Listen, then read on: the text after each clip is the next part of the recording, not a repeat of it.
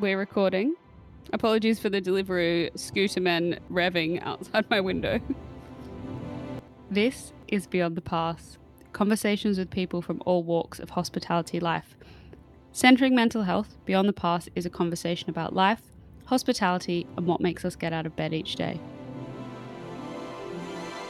Sorry, I've got my dog here with me, so if you can hear him in the background. That's honestly, that really adds to it. I'm Tobiana. I'm the founder of Kelly's Cause Foundation, and I'm here today with the lovely Hannah. Hannah, I'm going to hand it over to you to introduce yourself before we kick off. Hi, I'm Hannah. I'm operations manager for Pubs Project within JKS. To be honest, that's it's been. I mean, hospitality is it's kind of it takes over your life, doesn't it? So that's kind of all I do at the moment is work and hang out with my dog, and that's pretty much it.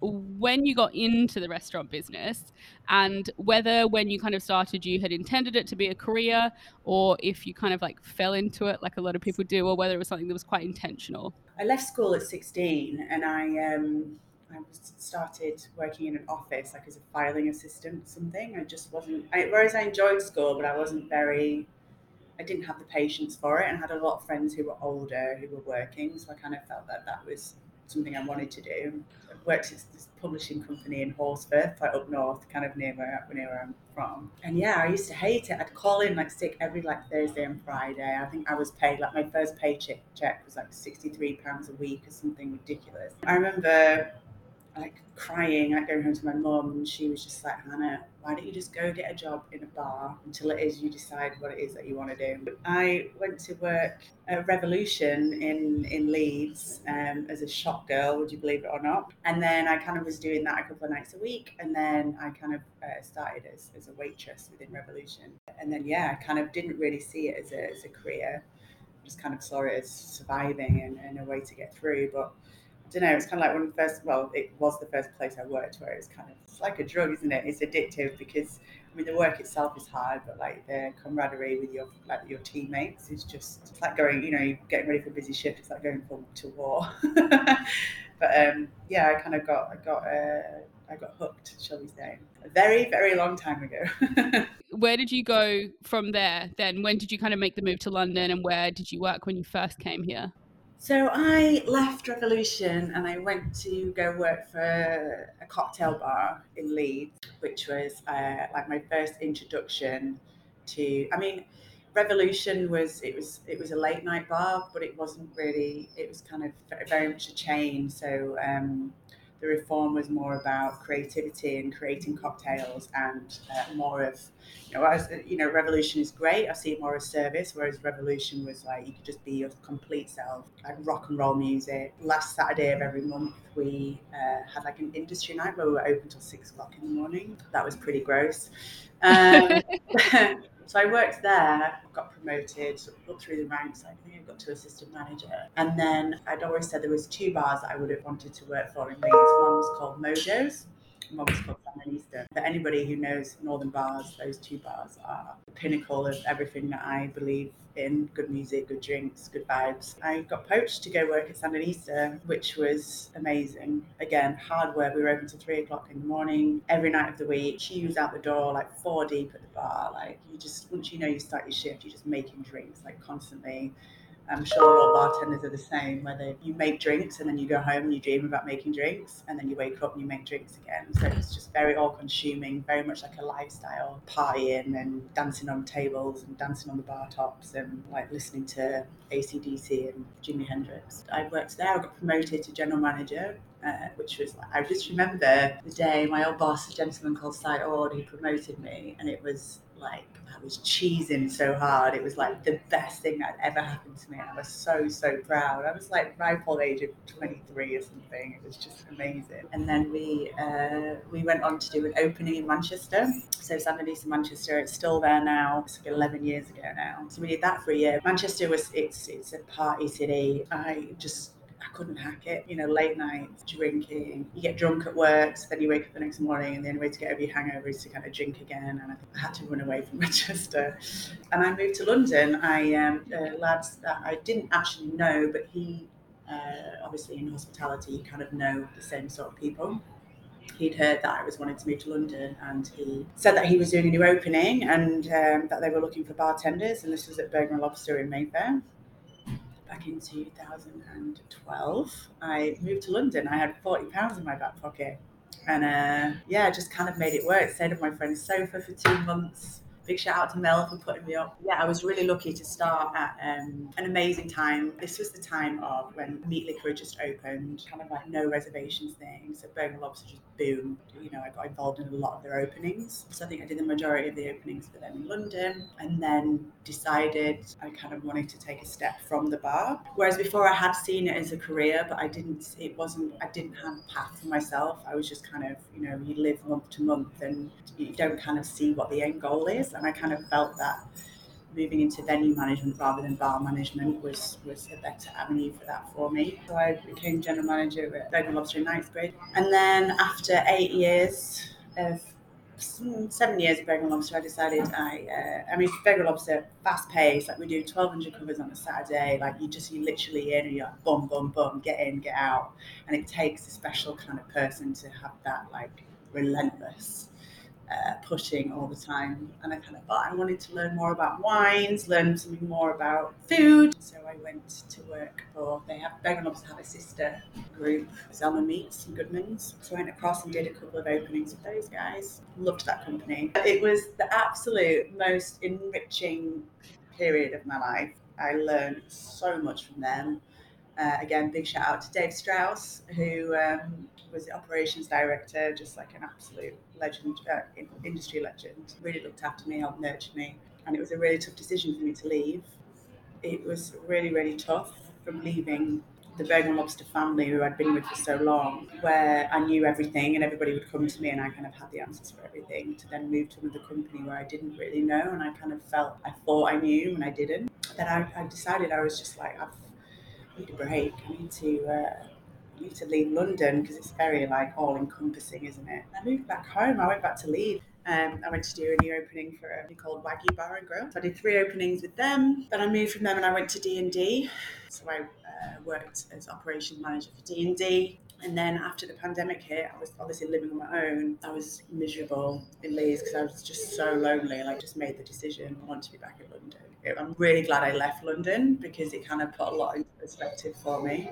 If I hadn't have left, I think the things that were really frustrating would have continued and I probably would have spiraled a little bit. Whereas leaving, it kind of put a lot of things into perspective about, you know, who your friends are. And I kind of felt, why have I left somewhere where I've actually grown up in London? London's definitely my home. I've got so many amazing friends in Leeds, but it's just, you know, married, children, just a completely different lifestyle to I was accustomed to in London. And then I came back and I was really lucky, managed to get a transfer with D&D. So I went to work be the GM at Paternoster Chop House, the First Dates restaurant, which was great, really good little team there. And then a dear old friend of mine who I've actually knew from back in the Leeds days, back in like 2006, 2007, was a guy called Dominic Jacobs. And we just used to go and get pissed all the time in Leeds. We've stayed friends over the years, like we've done a couple of events together and things. And he approached me saying how he was starting this new project with JKS and would I be interested to come and work with him. So he's asked me a couple of times over the years, but it kind of just didn't feel like it was the right time. And at this point, I was like, yeah, give me this challenge. This sounds just right up my street. And yeah, here we are. Before I forget, I just want to ask what it was like working in the First Dates restaurant. It was so iconic. I actually met my boyfriend now in there. Oh my God, without even being on an episode of First Dates. Because we were on Paternoster, obviously Paternoster Square, and everyone would like book and just ask loads of questions about it. I remember like the first time I walked in and being like, oh my God, that's where that is. And oh my God, that's where that is. I just absolutely loved First Dates. Ben, my partner, he wrote his number on a receipt for me and slipped it across. You've been more successful than almost every single couple that's ever gone on First Dates. So it actually works. I'm sure there's been like some marriages or something, no? I don't know. Actually, I'd be quite interested to look into that. There must have been, like, on the law of averages, like for how many first dates there's been, there has to have been someone that it's worked out for. Please, God. I just wanted to ask, it was really nice to hear you talking about how you'd had such a great experience in hospitality and you'd felt like really nurtured, which is not necessarily always the narrative that we hear. So can you just tell me a little bit more about kind of what exactly was kind of happening within that company for you to feel nurtured, and what were they doing to kind of look after their staff? I think it was just something that was from the top. There was an attitude of looking after staff, and it was something that wasn't, they paid really well. All the service charge was given to us. I remember, I mean, this is back in the day, but working at Burger and Lobster in Mayfair, we used to get like 17, £18 an hour. Like, ridiculous. And obviously, it's not all about the money. Like, if it was a bad environment, then I think I wouldn't have wanted to be there. But the owners just really friendly. They just really care about the staff, and everything was about the staff. There wasn't anything in particular that was put in place. It wasn't like it was just a conscious thing. Nothing's forced. I always felt if I had an issue, I could talk to my line manager, my operations manager. I just felt really supported. And, if I ever had any frustrations or was working really late, as I said, it's not like one particular thing, but it was just like, this is going to sound so cheesy and I hate saying it, but it's like a family. I can't believe I just said that. I feel a bit sick. But it really, like, it genuinely was. And I'm obviously looking back at it through, like, obviously through a fondness of a period of my life. I'm sure there were some days where I was like, this is really annoying. But yeah, no, it was great. Like, it wasn't, nothing was forced. I had a general manager called Aggie, who I think she's definitely still at Burger and Lobster now. I mean, she was just amazing. Like, she was always really calm, like, listened, just worked her ass off. Like, she was just somebody I really, really looked up to. And I like, that's my pinnacle of who I look up to and who I want to, people to look up to me in that way. I think I was walking into work one day and I was like literally just rushing to get to the office. And I think I didn't say hi to that many people on the way in, which is not like, normally I'm kind of overly friendly. And then we went on a night out like a couple of nights later, and one of the waitresses came up to me and she was like, Hannah, like, are you okay? Have I done something wrong? Like, are we okay? I walked past her without saying hello, and she took that for like 2 days. And I could obviously tell that she was really thinking about it. And, we have to, when you're in a position of authority, of anything, any little thing that you do, people can take it the wrong way, and sit with it for days and days and days. Looking up to Aggie and how she was, it's just always made me really, really conscious of that, and making sure that my team feel as supported as I have felt in mine. That's really good. It's really nice to hear. And also, like, the fact that they weren't reinventing the wheel, right? They were just like paying well and they were looking after their staff. Like, it seems pretty basic. Yeah, yeah, yeah. I wanted to ask you a little bit about your experience in the industry as a woman. Obviously, it can be, and sometimes in certain roles, I think, especially in kind of senior management roles and like owner level, it's often quite male dominated. So, I guess, what have you kind of found about your experience as a woman in the industry? When I first started, like, seriously managing Leeds 2009, there was hardly any female bartenders. There was like maybe 3 or 4 of us out of the whole scene. So I had a massive chip on my shoulder because I just felt like I had something to prove. I remember, again, first day starting Sandinista, G, who was my ops manager, was like, so girls don't work on Tuesdays because Tuesdays delivery days. And I was like, excuse me? What? Yeah, I think that was a perception then, that girls couldn't handle the deliveries. So I was like, right, screw you. I'm going to show you I can do deliveries. And I would do, I'd ship like 50 barrels, just to, not just to prove a point to the lads, but to prove it to myself as well.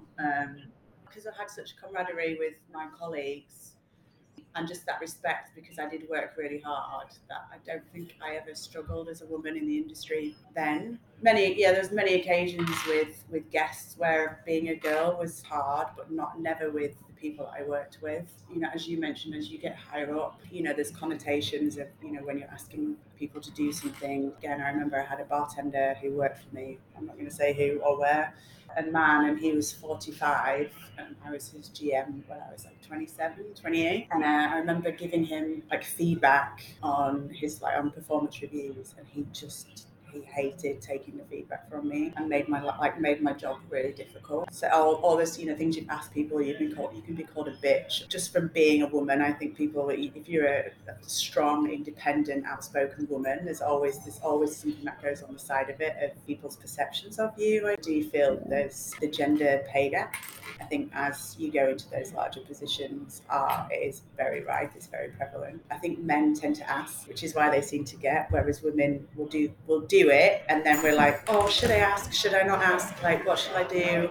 Like, we'll sit and we'll think about it for 2 weeks, ask for what we were. I think men don't. Do you agree? Is that just me? I don't know. I agree. And I think, but that's just like the workings of the patriarchy in general, that they're just constantly told they can have whatever they want. And we have to work harder for those things. It's like the thing about how, like, a man and a woman with like the exact same qualifications will see a job, and the woman will be like, oh, I'm not qualified for that. I'm not going to apply.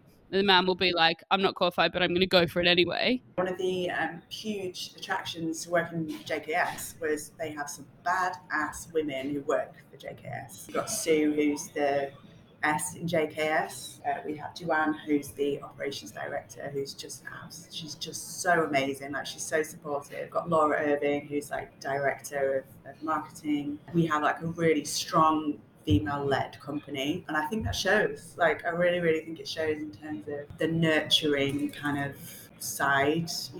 I don't have children, I don't want children, but I do have a nurturing side, and I do feel that comes out when I look after my team and my staff. I love being a woman in this industry. I feel like there have been struggles over the years for certain things, but in a way, like, the new generation of women coming through hopefully won't have to struggle that way. But I do think also it's a mindset. People will say things, or they'll say things about you behind your back as well, but because you're in that position, and it's kind of like, just have confidence in yourself, know that you're doing the right thing for your team, for you, for the business, and everything else will follow, I guess. It does just seem like, one, everything that JKS touches turns to gold, and two, that, like, I mean, now that I did training with you guys, I did some one days with like different people across different roles and different brands within JKS, and like, honestly, everybody just speaks so highly of the company, and I think that, like, they're just doing an incredible job, and I'm sure that is because of having lots of women in like high level positions within that. I think it's interesting what you say about the nurturing side, because when I first started being a chef, I used to think that I had to like lean into that like masculine energy and be like really tough and really strong and like not show my emotions. And then I suddenly realized that it was not working. I was miserable because it was like completely at odds with who I am. And then I suddenly just flipped and was like, actually, being able to be like nurturing and kind and loving and vulnerable is actually the kind of superpower. And so once you can kind of lean into that and embrace that, I think it's better for everybody. It's definitely better for you. Yeah, for sure. And it's just important, isn't it? Again, because it's, a lot of the people that we have, this isn't their career, but they will remember everything that you've said to them or how you treated them, for the rest of their lives. That seems a bit extreme, but I do believe that. Like, we've all remembered like that one teacher that we had when we were young. Mine was Mr. Flig. He was my English teacher. Shout out to Mr. Flig. He was amazing. I loved him. Or then, like, I remember, like, my first manager, like, he was amazing to me. And then also on the flip side of that, we all remember the people who were absolute scumbags. Or so it's a prime lesson in how not to behave. I still think there is a lot of that. You talk about how you're feeling, you're not listened to, or you're expected to behave a certain way, as you were saying, this toxic masculinity, or you should just put up and shut up, like, just get on with it, it's your job. I do think there's still a lot of that, but I'm really hoping, with, as we spoke about, the nurturing and bringing people up through the ranks in the teams, that they will then do the same, and this culture of people being in charge who shouldn't be in charge will die out shortly. So Around that, like, particularly in the current climate where everyone seems to be understaffed, we're all overworked, customers seem to be ruder than ever, and we're ramping up to the few weeks before Christmas. What are the kind of things that you've found that keep your team motivated? again, it's an attitude. it starts from the top. Yes, admittedly, like I'm working a lot of hours, on the pub floor, I'm in service. But what matters is that when I'm in that service, that I'm the happiest, the most positive person that I can be for the team, because I know no matter how I'm feeling, if I'm tired, they're going to be feeling even worse. Not reinventing the wheel, but you've got to be that person. If you're moaning that you're tired, if you're feeling like you're not wanting to be there, then that will have such a massive effect on everybody around you, especially when you're the person in charge. And I just think that helps, like being supportive. Don't bollock everybody because something's gone wrong. Like, how do we fix it? How do we get better? How do we learn from this? And it's about just having an open, honest conversation with the team and asking. They need to feel valued. Small little things that make people feel valued, which is super, super important, especially in the run up to Christmas. Some of my staff are working incredibly long hours because we haven't got staff. But it's about feeling valued and making sure that those people who are tired, that those people who are working over, feel that they can come into work and have a good time, have fun, and feel, repeat myself, but it's true. Like, just feeling valued is high up there and listened to and approachable. So I'm hoping my team will know that whatever issues they've got going on, they can come and talk to me, and I will take that time. Even if it's a 5-minute conversation of sit down, how are you? How are you feeling? We have to keep checking up on each other. We forget those basic things. Like, I think it is about communication and about your team knowing that you value them, and it seems so obvious and basic, right? But again, I don't necessarily think that is something that all managers across hospitality do. So I just want to finish with some little quick fire questions. What's your favorite sauce? Oh gosh,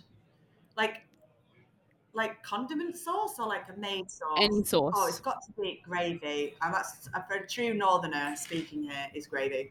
I was going to say HP sauce, but no, gravy, gravy, gravy. Gravy, gravy, gravy. The best thing you've eaten in bread recently? I've done some tastings for the Christmas menu for the Cadogan Arms, and I've got to say, there's some good things going on in there. The good Christmas sandwich is the one. Like, not soggy bread, Mhm. but like kind of seeping through with juice is just the one. Yeah, turkey sandwich. 'Tis the season for it. What are you listening to at the moment? I love old school rock and roll, so I always have like Pink Floyd, Led Zeppelin on repeat as the music of the Cadogan reflects. And podcasts. I love true crime. I am one of these people that I can't fall asleep without listening to murder documentaries, which is a bit. Some of my friends have said that's a bit worrying, but if anybody needs a hand hiding any dead bodies, I'm your girl to come to. I might need to go check and speak to someone about that. I think that's like a really normal way to fall asleep. Absolutely. What's your fridge staple? So what's the one thing you've always got hanging around in your fridge? I cannot cook. I am a really, really bad cook, which is strange because I love food, but I eat out quite a lot. So my fridge staple would probably be some cottage cheese. It's my late night snack, cottage cheese and milk. That's probably what's in my fridge. Very exciting. That is really the fridge of someone who works in hospitality, isn't it? You're never home to eat, so Exactly, you exactly. get home and you open your fridge and you're like, "What the fuck am I going to eat from this?" Who would be your dream dinner guest? To look at or to speak to? To look at is definitely going to be Tom Hardy, as a lot of my friends will know. But I would love to have had a conversation with Stevie Nicks. I would love to go for dinner with her. Yeah. Stevie Nicks, of Fleetwood Mac fame. She's my spirit animal. I just love her energy, her outlook. I'm fangirling. Seriously, she's amazing. I'd love Stevie Nicks. If you're out there, let's go for dinner. I'm not sure Stevie Nicks will be listening to this podcast, but stranger things have happened. Yeah, I also like that you've chosen like the eye candy and then the conversation. I think that's a real Tom Hardy can just sit in the corner for you to look at while you have a chat with Stevie Nicks. Is there anything that you want to plug? What's happening at your pubs at the moment? What's happening over Christmas? What's going on? So we've done a new opening last week, the George, on 55 Great Portland Street. It's amazing. It's run by Connor Daly and Colin Maher, pretty much a full Irish management team. We've got amazing Irish coffees. I really kind of see and hope this will end up being like a big industry hangout. Over Christmas at the Cadogan, we have festive menus. We're opening the whole way through. So if any of you get fed up with your family on Christmas Day, come and see me. I will be there. Probably maybe getting a bit excitable with the staff at the end of that day. That's it at the moment. But I think we've done we've done, I have to say quite a few. We've done 2 openings, like one pretty much in the back of the other. So I think now it's time to just get all our ducks in a row and assess what a successful year this year has been, and then get ready to smash it again next year. Yeah, excellent. God, let's hope that 2022 is just 2022 is, I feel it, it's a good year. it is. It's going to be a great year. Thank you so much, Hannah. It was lovely to chat. It was lovely to hear about your background and hear about your experience in the industry. As always, any JKS restaurant is an amazing place to be, but hop on down to either of those pubs as well, especially over Christmas. You should do. They're looking there's nothing better than a pub at Christmas. I 100% agree. Beyond the Pass is produced by Kelly's Cause Foundation. For more information about Kelly's Cause, please head to kellyscause.com or find us on Instagram at Kelly's Cause.